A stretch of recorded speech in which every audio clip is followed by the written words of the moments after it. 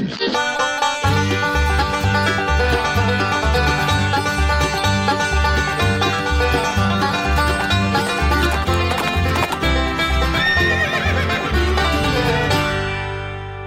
to Reputation Town. Hey everybody, welcome to another episode of Reputation Town. This is Warren Weeks and I'm joined by John Paranack. John, it feels like we haven't done this in a while. It's been too long. We have to do it more often. That's mostly my fault. Well, it's a hobby more than a calling. And the day job. That's exactly what I say about my job every day. It's more a hobby than a calling. All right, we have a lot of reputational related stories to go through. And we've been emailing each other a couple different topics. The first one is from the world of American football. So do you want to tee this one up for us? Absolutely. So this is obviously, whenever you start talking about American football, in this case, college football, it's a whole different context than we're normally used to in Canada. But in this case, Texas A&M, they fired their coach on Sunday. And the coach is still in the middle of a contract period, so they owe him $75 million. That's U.S. dollars. U.S. dollars, real dollars. That's like 100 million Canadian, at least. And the thing I found interesting about this, they communicated it all the ways you would normally see an organization communicate. Thank him for his service, and just different direction, and so on and so on and so on. But what I found most interesting is if we were doing that in Canada, we would be thinking about, oh my God, what are all the stakeholders going to think? People are going to talk about all the students that are not getting scholarships. And I think to me, it just goes to show why, as a communicator, really understanding and unpacking what every stakeholder is going to think or say or do whenever you're coming up with announcing bad news or controversial news is so important, because you can't just use broad brushes. And that even goes, frankly, within Canada. When you do an announcement in Ontario, it's different than the context you think about when you do an announcement in Alberta or on the East Coast. So this one I thought was particularly striking for that, given that apparently in Texas you can set $75 million on fire and it's not going to create a major outrage. So are you saying they handled it well, or they didn't handle it well, or it's because of football in Texas that it doesn't really matter? I think they handled it well for their market. It seemed like I looked hard to try and find the outrage of them spending $75 million of the university's money. And in fact, somebody posted a video on TikTok where they showed at the halftime game, immediately prior to firing a coach, the sort of foundation or the fundraising arm of the university presented a check on the field for $160 million. And then the next day, they just took 75 of that and paid it to this dude, or they're going to pay it to him over the course of a period of time, I would expect. Oh my God. And no one is outraged by that. And I'm not saying they necessarily, to each their own, right? If they think that's a good use of money, so be it. But from a communication standpoint, it seems like they handled it well for their market or for their stakeholders. Maybe if there are people who are upset, they haven't sort of emerged yet or been too visible, but to me it just shows why really a thoughtful, strategic approach is always necessary, because you can't sort of take any situation for granted. When they gave him his $75 million, did they give him a big giant check as well on the field? Thank you. The very next day, cake. I'm outraged. I don't even know this guy. I don't follow college football, but why are they not firing the person who signed that contract? Have you seen, coaches don't have a very long shelf life, right? Think of our beloved Maple Leafs. It's a revolving door of people who come in and out. And so to sign it, yeah. And you wonder just about human motivations and incentives. If you sign some guy to a 10-year contract for $75 million, why, where's the incentive?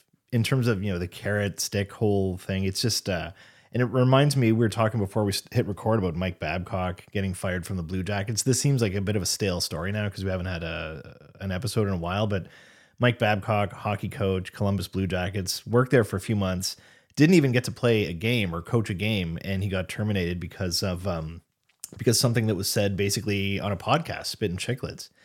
And those allegations came out that he was having players come in and he was doing the kind of the preseason interviews with them and say, hey, give me your phone there, chief. And he would get their phone, start going through their pictures, which is to anybody a pretty huge violation. And then not only is he going through them, he's streaming them on the TV in the room, and just so they're like publicly available, and then making kind of character judgments on these people. And this is a guy who, you know, I don't know this guy, but from, if you can believe what you read in the media, kind of a dick. And the two things that really stood out to me were not only his dismal coaching record when he was in Toronto, but the things that he did with Jason Spezza and Mike Modano. Are you familiar with those?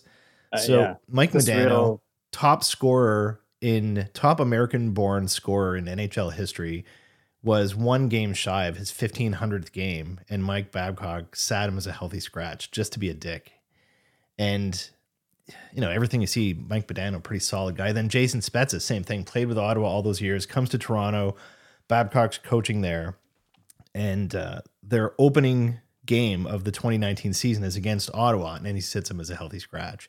So this is the kind of guy, and you were saying earlier, like, your reputation kind of is attached to you, and if none of those things had happened in the past, maybe he gets through this phone thing. But just like the guy in Texas, here's a guy who is, you know, dismal record and is just sitting on tens of millions of dollars. He's made more money not coaching than he has coaching. And I'm sure he's super busted up about that. Yeah. Man. So the fun fact, the payout to the coach in Texas was triple the largest known given to any fired coach in the United States. It's pretty remarkable. And, you know, like I said, maybe there will be a sort of a long tail on this where people start getting outraged. But if I'm a donor, do I really, like, and I'm donating to the university thinking I'm going to help a student or, you know, help that sports program that maybe I played in or something, and instead it's going to go fund the lavish retirement of has-been coach. Not the greatest picture. And you wonder from an ROI perspective, in terms of just wins and losses, I'll bet you they could go to within a 3-hour drive to pick up some high school coach, because they're pretty hardcore in Texas. Get some high school football coach who for 50 grand, I'm sure, would be able to give them at least the record this guy did. So I don't know. I don't know if they're getting a lot of value there. Okay. Still in the world of sports with this one, and we're going into baseball. And there is a play-by-play announcer named Mad Dog Russo, has his own Sirius XM channel. And I'm sure that a lot of our American listeners would be familiar with this guy, maybe some folks in Canada as well. Anyway, one of these outrageous, kind of shocking characters. Anyway, when Arizona was down 2 games, leading up to the World Series, he said the following. I would not be stunned if they won tonight. I would be floored. I'll say this right now. And Bob Raceman, write it down. If they win the next 2 games and win this series in 7 games, if they win, I will retire on the spot. Okay, so spoiler alert, they won the next 2 games, and then he just continues to show up to work, kind of like George Costanza in that one episode where he quit, and then he just shows up the next day. He's like, what? You thought I quit? And so there's this groundswell. The players on the team, there was a chant in the crowd, like people were wanting this guy to step down. So he's in I think he's like 64, into obviously the back 9 of his career. This is when a lot of people are thinking about retirement. Anyway, he has this he says he's going to retire. The team wins. He doesn't. And so then he, in his damage control mode, he goes on the Howard Stern show on the phone, and Howard Stern basically tells him, look, man, people want some kind of retribution. They want your head. You need to ingratiate yourself. And I think what they came up with was you need to put on like a bathing suit or a bikini or something and hold a sign and walk down the street in New York. And the guy's like, yeah, you know what? Yeah, you're right. I'm going to do that. And then after they get off the phone, he backs out of that as well. And so then I think his latest comment was like, what are you kidding? You thought I was going to retire? And so it's a non-story. I'd never heard of this guy before, but there's so many different ways that he could have said, I'll eat my hat, or, that would be crazy. But to say that you're going to retire on the spot, and especially at that age, it sounds like a lot of people are fed up with this guy. So the point of that to me is like, when you are a public figure like that, you can't say shit like that without being willing to step up and actually, hand in your resignation. very true. And then I think the sort of the methodology that Howard Stern offered him, like some sort of self-deprecation Yeah. to ease your way back, a step back from what you promised, is definitely like a good way of doing that. But the fact that he wouldn't even do that, well, it makes it worse, right? It's like the guy has no sense of humor, takes Yeah. himself super seriously. And it just, if you look at legacy, reputation, it's kind of leaves a bad taste in your mouth. Like it, you know, of course, you don't want to have pictures of you looking ridiculous walking down the street, but at least the story would go away and people would say, you know what, the guy was a good sport. But the way to avoid all of this is not to make claims that you're not willing to deliver on in the public realm. don't say dumb shit. You know, or you end up like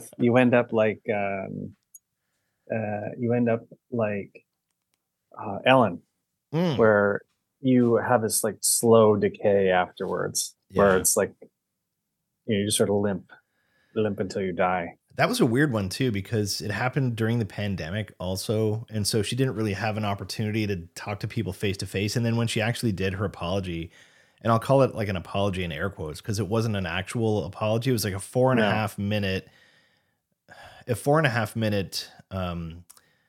characterization of an apology. And it was supposed to look and feel like one. But ultimately, the thing that I remember the most about that is that she actually blamed the audience for her behavior. She basically said, you know, at the end of the day, you called me the kind lady. And do you know how hard it is to live up to that? You know how hard it is to be kind? And so obviously we know how that ended. Also, her, you know, she dropped off 50% of her audience. Now her show is gone. And now she's just like bitter Ellen sitting somewhere, again, counting her hundreds of millions of dollars. I'm not sure there's a moral of the story here. All these people are like billionaires. Okay. The next one was from the world of vaccines. I'm sure that everyone's going to love to hear this next one. So I came across this picture on X, which I'm increasingly starting to be comfortable calling it X. You're going to call it that? Twitter. That's what its name is. I guess I should call it that, or let's call it Twitter. When you go see a baseball game in downtown Toronto, where do you go to watch it? I go to the Sky Dome. Yeah. Yeah, I get it. Okay. Point taken. Point taken. Anyway. So this was a tweet from the CEO of Pfizer, Albert Bourla, and I'm gonna probably misremember this precisely, but they posted a picture of themselves from the boardroom, and they all had face masks on that had printed across them "Science will win," I think is what it said.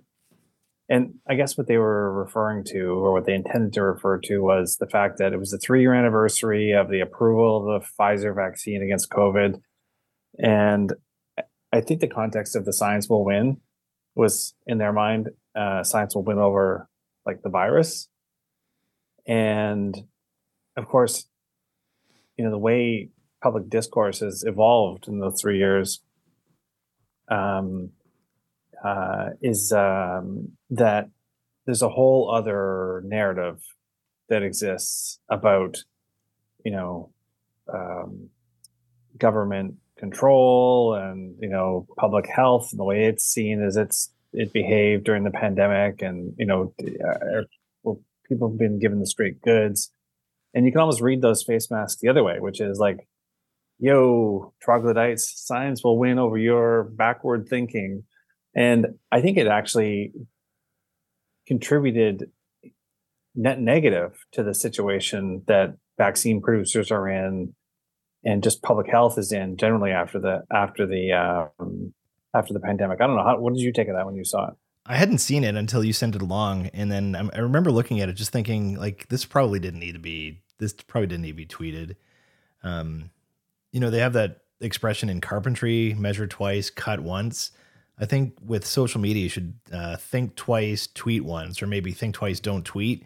And it was one of those, like, there's so much bad blood around this. And whether you call them, you know, anti-vax, vaccine hesitant, that group, especially with these COVID vaccines, has become so large. And if you look at, like, you can't deny that myocarditis is on the rise, especially among young people. Did those young people need the vaccines?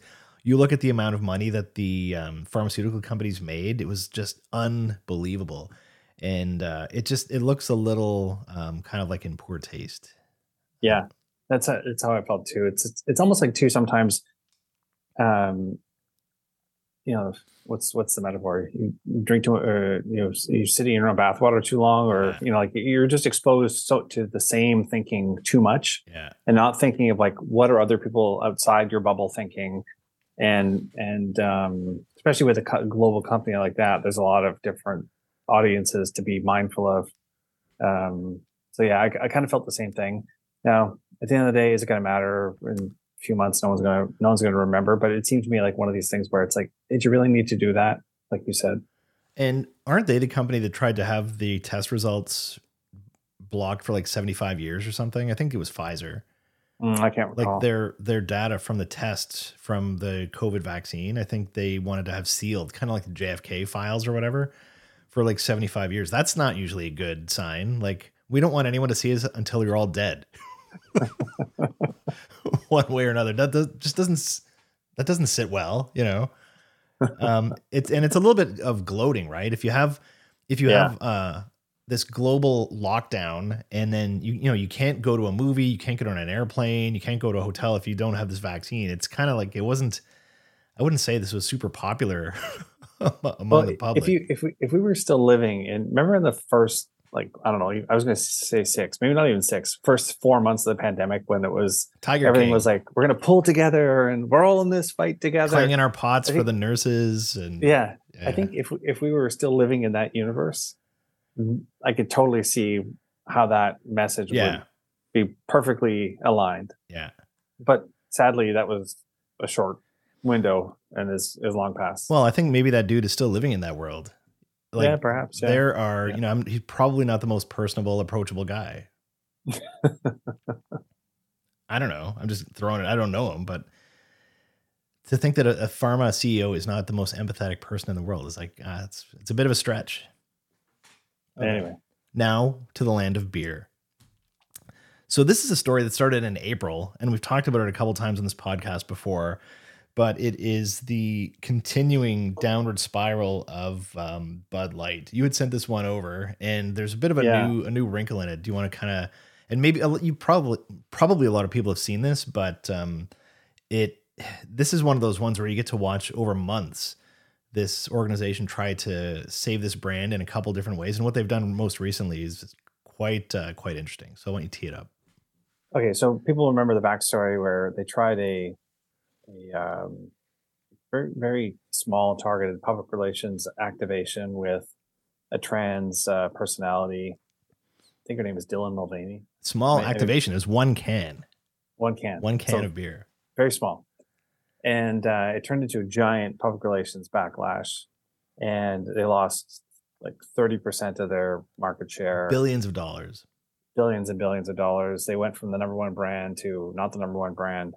So they've been trying to resuscitate their brand and their market and grow their market share back up again. So they did. Effectively, it reads like they just said, "How big a dump truck of money do we need?" UFC, and the UFC said about 100 million would do, and they backed that dump truck up and dumped the money into UFC to be their, I guess, official partner or official brand. Like if you look at the ring, Bud Light the logo is right in the middle of the ring. Yeah, okay, so there you go. And but the time will tell whether that works or not. We'll see. Like you said, Warren, it's like you let's pick the thing that's completely diametrically opposite of. This is the biggest overcorrection in branding history. Yeah. This makes like new Coke, going back to classic Coke, look so vanilla. Yeah. So ordinary. Yeah, very much so. But like, I don't know if it's going to work or not. It's just so, when I first saw it, I thought it was a joke. Like UFC, $100 million, 6-year deal. And it's literally dudes like ripping each other's heads off. It's like the biggest overcorrection in branding history. Yeah. Will it work? Will it work? Who knows? Right. But the thing that struck me was that it looks like, by all accounts, the brand has been like, look, it's still a bit large brand, but it's been limping along at much lower levels of sales since this happened. And, it could be one of these things where like one misstep is, I want to say it's fatal because it's not going to kill the brand entirely, but it certainly knocked it off its number one pedestal, and it may never regain that because of it. Did you, in the summer when you were going to the beer store, do you like, I'd notice, the Corona pile is down to the bottom 10%, the Molson Canadian, Heineken, whatever. Bud Light was sitting there like Borg, a perfect cube of beer cases. It was just, no one was touching it. Yeah. And it was on crazy sale. It may never come back. It may never come back to where it was. So at what point do they just blow it up and just come out with a whole new beer like Freedom Light, or the most American name, Eagle something, Ammo Lager? I don't know. That's probably the next phase, right? If this doesn't work, then you just do a complete rebrand. And the funny thing is, if you look at the big picture, InBev, which is the company that owns it, oh yeah, boo-hoo, Bud Light's not the number one beer anymore. Modelo is. They own that too. They own all these different beer brands. So, but it's interesting to watch the maneuvering. Indeed. So time will tell, but I think from a communication standpoint, like sometimes you think, oh, it's just public relations. What does it really matter? But it can really matter. Okay, so like let's be bold. Let's make a prediction for like a year from now. We may need to come back and delete this, but do you think that Bud Light as a brand will be ahead of or kind of below where it is today a year from now? I think it'll be the same. I think the same or worse. Same or worse.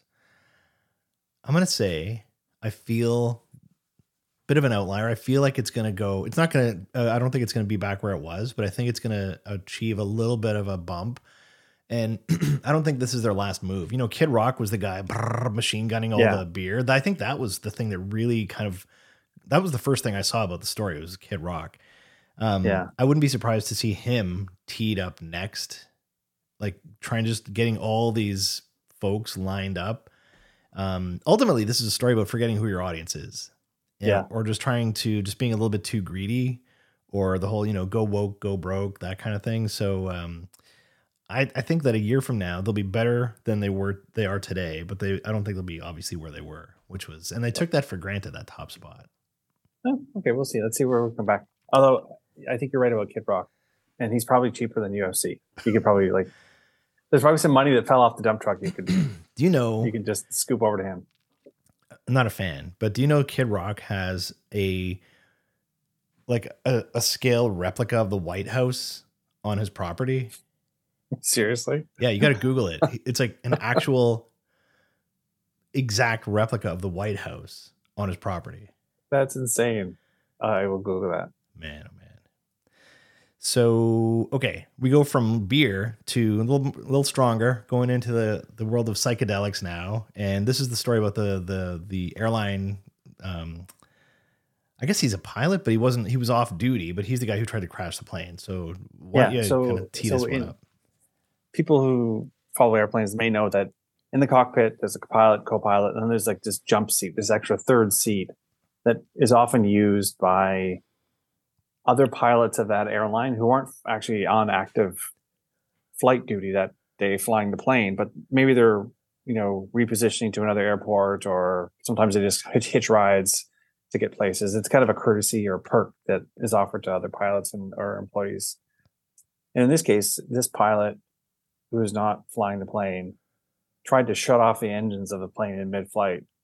And the pilot and co-pilot stopped him from doing that and declared an emergency and landed the plane after this dude was out of the cockpit. They got him out, and I don't know, they restrained him or something. But it came out afterwards that this guy who tried to shut off the engines of the plane, he's been charged now with 83 counts of attempted murder and some pretty serious stuff. And it came out that he had been taking psychedelics like mushrooms to deal with depression, I think.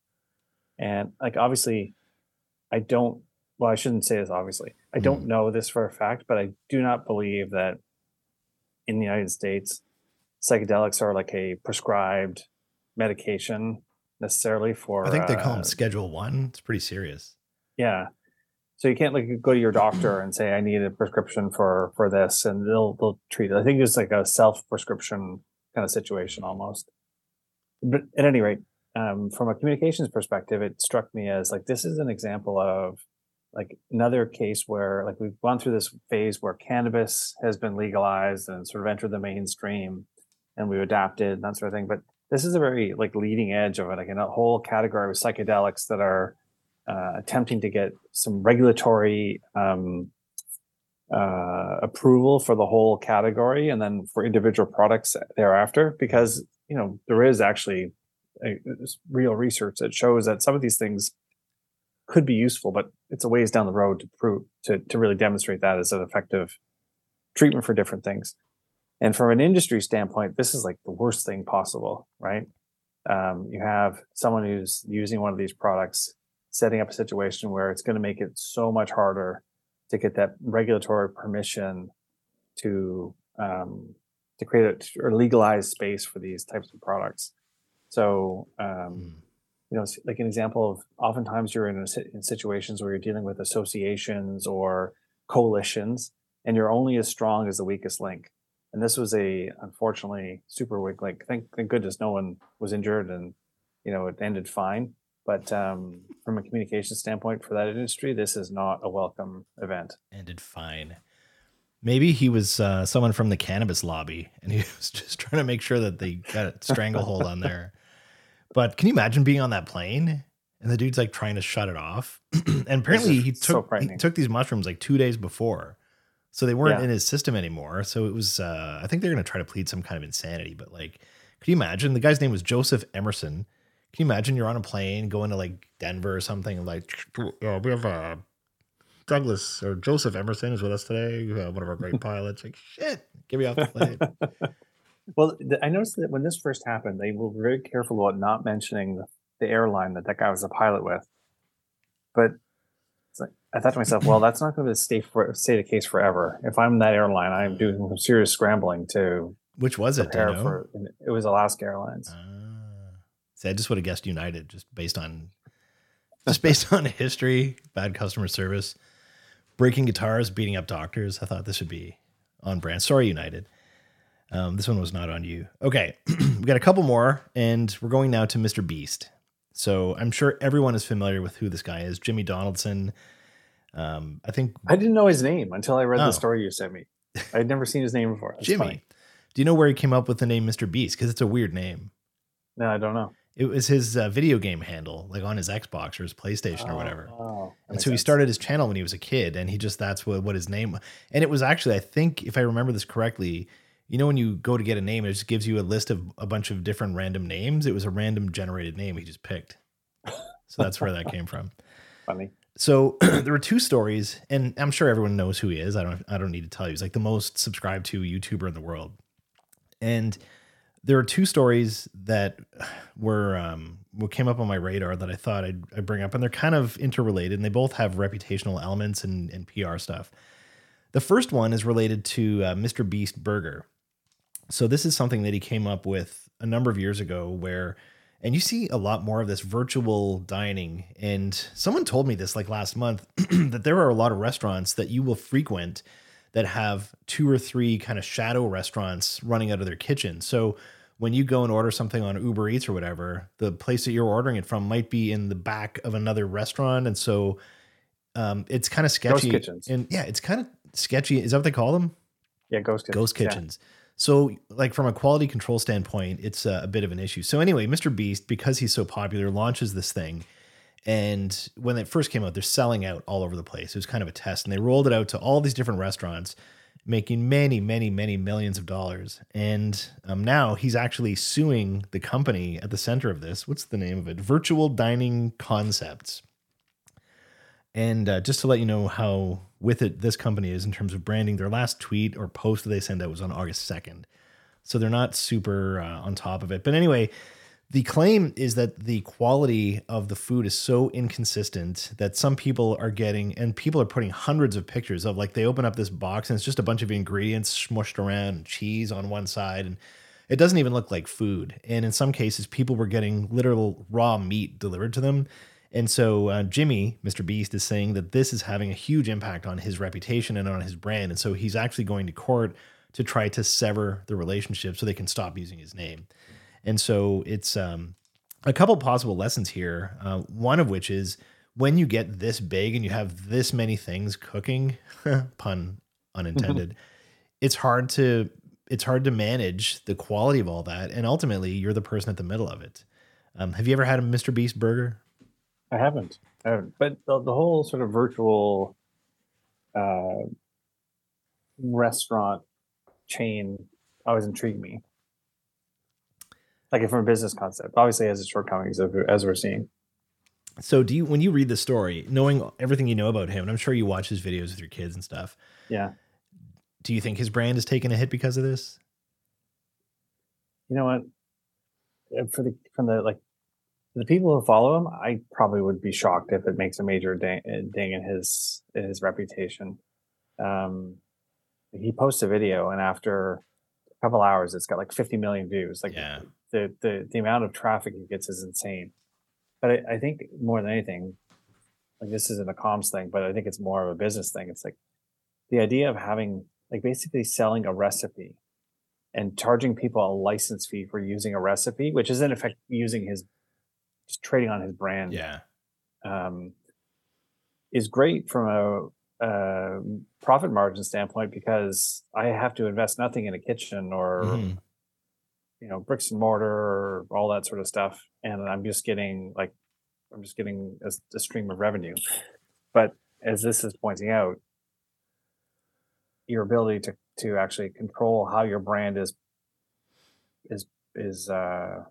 manifested is non-existent, right? So you end up with somebody selling burgers that aren't cooked and not really giving a shit about it, the way it comes across. So like on paper it sounds great, but in practice it's obviously showing issues. So is it going to affect him majorly? Probably not. I don't know. What do you think? The way I see it, the fact that he's suing them is I think that's him kind of salvaging that part of his reputation. And right. Here's a guy who's a master, probably one of the best creators or content creators in the world. And I mentioned earlier that this company hasn't tweeted since August 2nd. I bring that up for a reason because in the battle for hearts and minds, as you're trying to communicate through this, like this guy can do this, in the moment. And this company, Virtual Dining Concepts, is really seems like they're on their back feet. Like I didn't know who this company was until I read this article. And this lawsuit is him saying, I'm distancing myself legally and reputationally from these burgers. So I guess in the future, they'll probably have to change the name to something else or they might not exist. But I think it would be worse for his reputation if he did nothing and the quality just continued to suck. Then you would think that he doesn't take it very seriously. But apparently this has been going on for a couple of years. People have been complaining about the quality. So it's taken him a while. Huh. Interesting.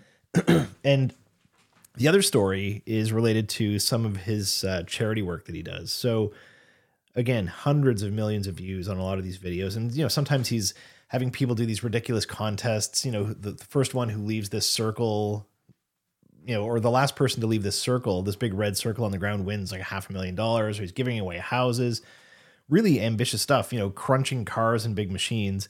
And one that he did a couple months ago was he cured a bunch of people their cataracts. Did you see that one? No, I didn't see that one. So he took all these people who were suffering and they couldn't afford to have this cataract surgery, and he basically gave them their sight back. And all these people started jumping on him and attacking him for this. And so he sent out a video, I think it was last week, where he basically went out and constructed 100 wells across Africa. And these wells are going to end up providing about 500,000 people with clean water.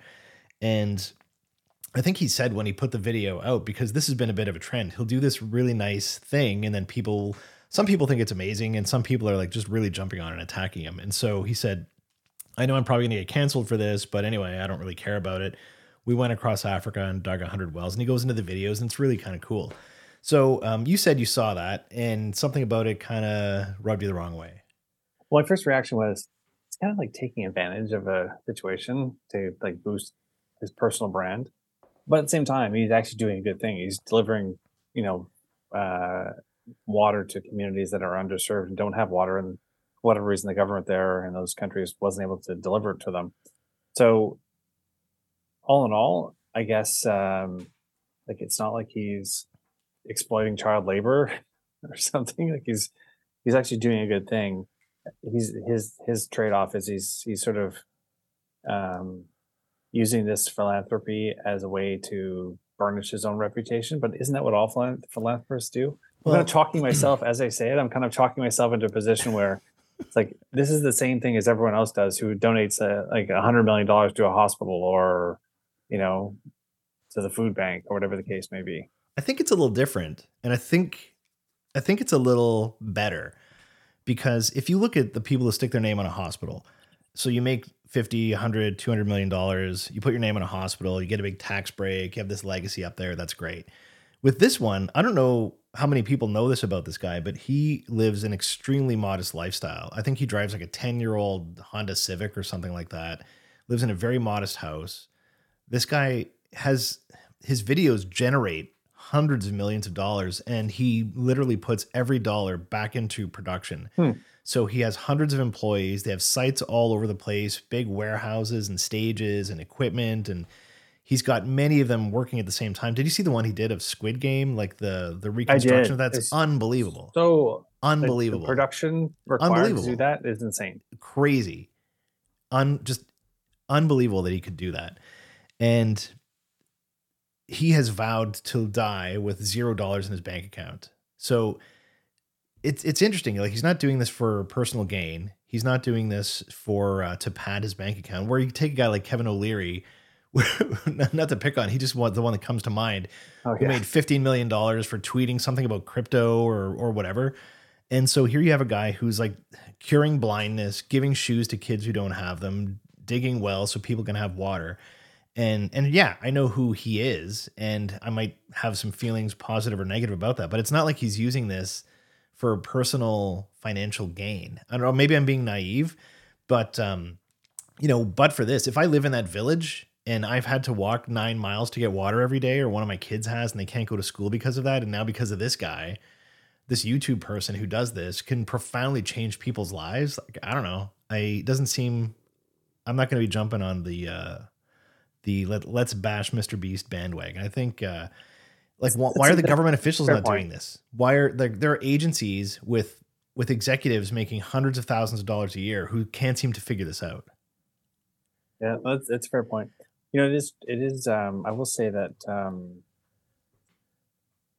I guess, especially as given the work we do, you often become skeptical of people and what their motivations are.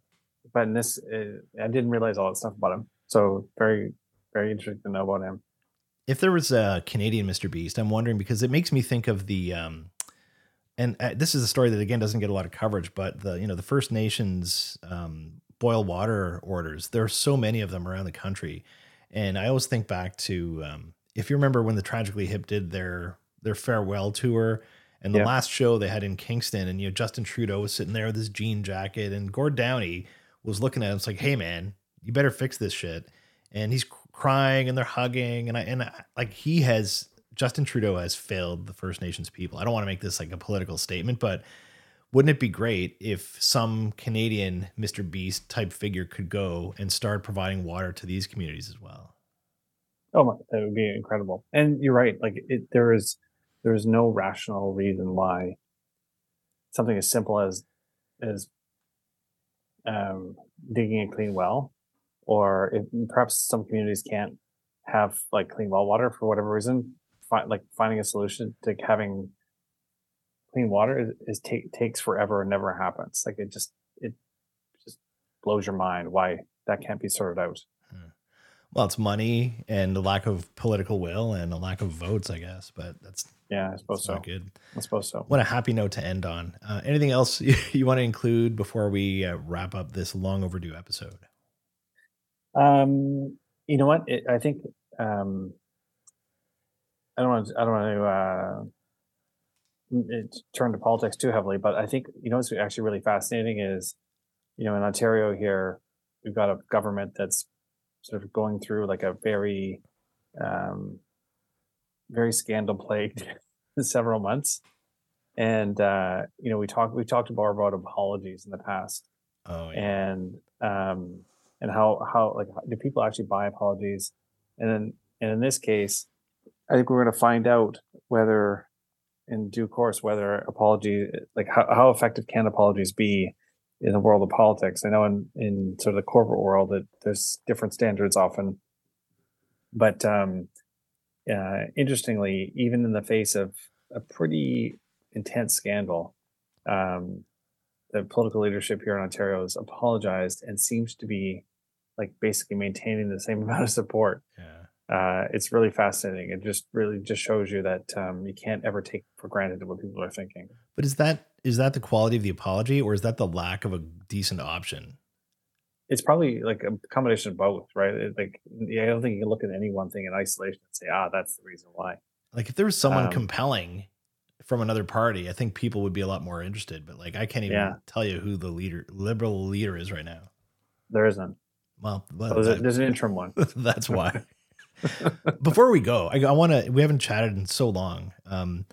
I'd like to hear your thoughts about Pierre Poilievre eating the apple, talking to did you see that? What? Okay. And just, what do you mean by that? What are we talking about? Oh, give me an example. And he's just chomping on this apple. What did you think of that? It depends on who the audience is. If I was if I'm a conservative voter, I'd probably loving it, because I think the throwaway question from reporters, like some people are saying, and some groups are arguing that, and then they throw sort of a concept out for the person to respond to, and the reporter isn't prepared to for any kind of pushback. Like, well, who's saying that? Can you give me an example? There's it's part of the conservative voter base that just loves that. See the pushback against mainstream media. He's selling merch. He's selling T-shirts. How do you like them apples? If you're a more average person who doesn't follow politics very closely, and you see that, I'll be honest, I don't know how they're going to react to it. It seems to me it's the kind of thing that's really like red meat for the base, but outside that, it's kind of just like noise. I don't know if it actually will resonate with people at all. Do you know who the guy was? Like the reporter. Someone told me it's some like local reporter guy who was asking him questions. I didn't recognize who it was, and I can't recall now. It's to me, it was one of those ones where, and I try to be as apolitical as possible, but I'm watching this and I found it I kind of laughed. I'm like, oh my God, this is like ridiculous. How did this happen? How did they pick this guy? And then the apple, and they're not even looking at him, and the little squiggly lines on his forehead. And it's like, you could have been watching that interview with no sound, like on the treadmill at the gym, and like, that guy looks a little arrogant, And so it's, I don't know. Like I agree. If you're from the base, you're thinking that's great and you're high-fiving everybody. But I thought, I felt like it was a little bit classless to attack this like local journalist in that way. And, but I can see it through both sides.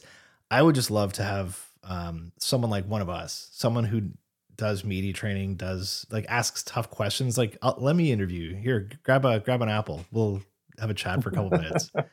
I think that'd be fun just to do a little bit of sparring, because you see so many of these guys, you get one question, or you have to stand beside the velvet rope, and so picking and choosing their opportunities. And this is one of the reasons I don't work with politicians anymore, because I hate this shit. But I found that one really, and it made international news. It was Fox News sending it out, and Tucker Carlson was tweeting it out. Yeah. Of course, they would love that because it's sticking it to the mainstream media.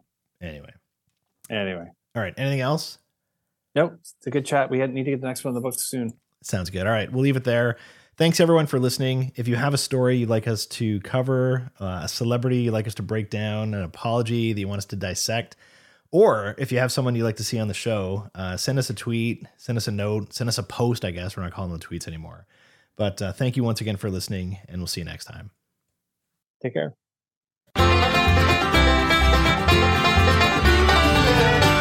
Thanks for stopping by. If you liked this episode, please rate, review, or recommend the show. See you next time.